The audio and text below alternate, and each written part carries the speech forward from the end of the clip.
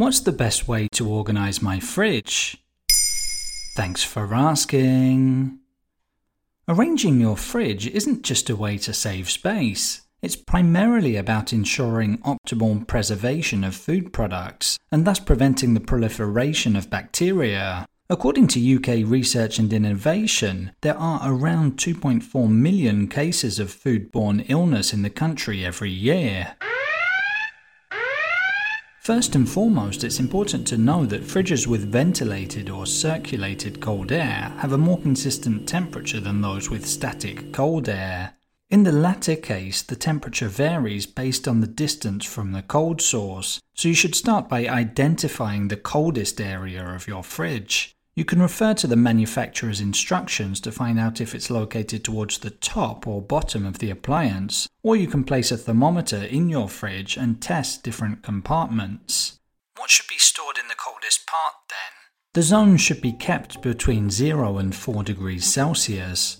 And you'll want to place highly perishable foods there, such as raw meat and fish, creams, cheeses, cooked dishes, and open products. You can also use this area to thaw frozen items. Next is the fresh zone, located in the central part with a temperature from 4 to 6 degrees Celsius. In this compartment, you can store cooked vegetables, yogurt, and cooked meats or fish. Finally, the vegetable drawer. As the name suggests, you can store fresh fruit and veg inside, but remember to wash them prior to storing, to prevent soil and potential bacteria from dirtying the drawers. Finally, in the fridge door, the part with the mildest temperature, you can place butter, milk, open bottles of fruit juice, eggs, sauces and condiments. Should packaging be removed? Yes. Let's take the example of yogurt containers. They should be removed as they might be dirty and contaminate other items. It also allows air to circulate better around the products in the fridge. The same applies when products are overcrowded. They don't leave enough space for cold air circulation. As a result, the temperature can rise and bacteria multiply. Also, remember not to mix raw foods with cooked foods, especially meat or fish. That's to avoid cross-contamination, meaning bacteria from raw products spreading to cooked ones. Finally, placing items that expire quickly at the front will make you less likely to forget about them, thus reducing food waste. How should I be cleaning my fridge?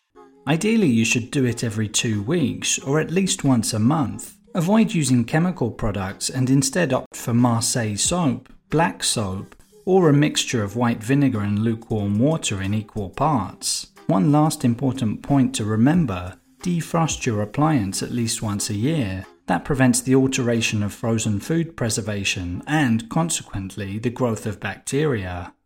There you have it.